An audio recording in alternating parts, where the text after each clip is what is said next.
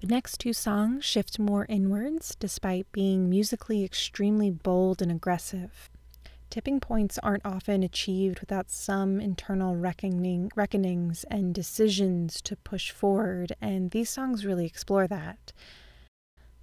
The first is War by Idols, and at first listen, it's easy to take this song's meaning to be very literal in describing a battle. But what I love about this song is its use of metaphor, in that it's comparing the sounds of a physical battle with what it feels like when you're taking on a deep internal conflict.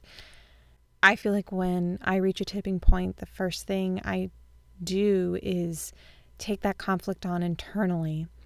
And that can be so challenging, and there's so much energy and anger, but it's so inside that hearing that sung out loud, hearing that screamed in the song feels so good and so right and so satisfying.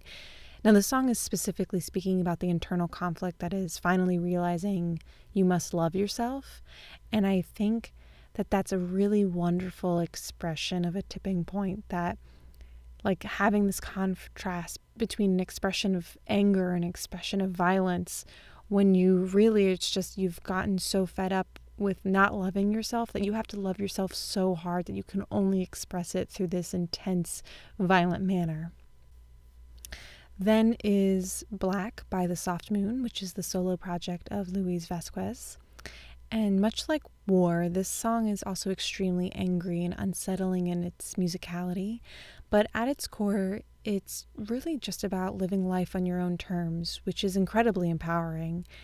And again, to me, it really captures the feeling of reaching an internal tipping point when I have finally made the decision to ignore the things that were holding me back before.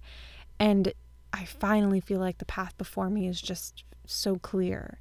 It can feel so resolute and strong in that moment that everyone just better back off.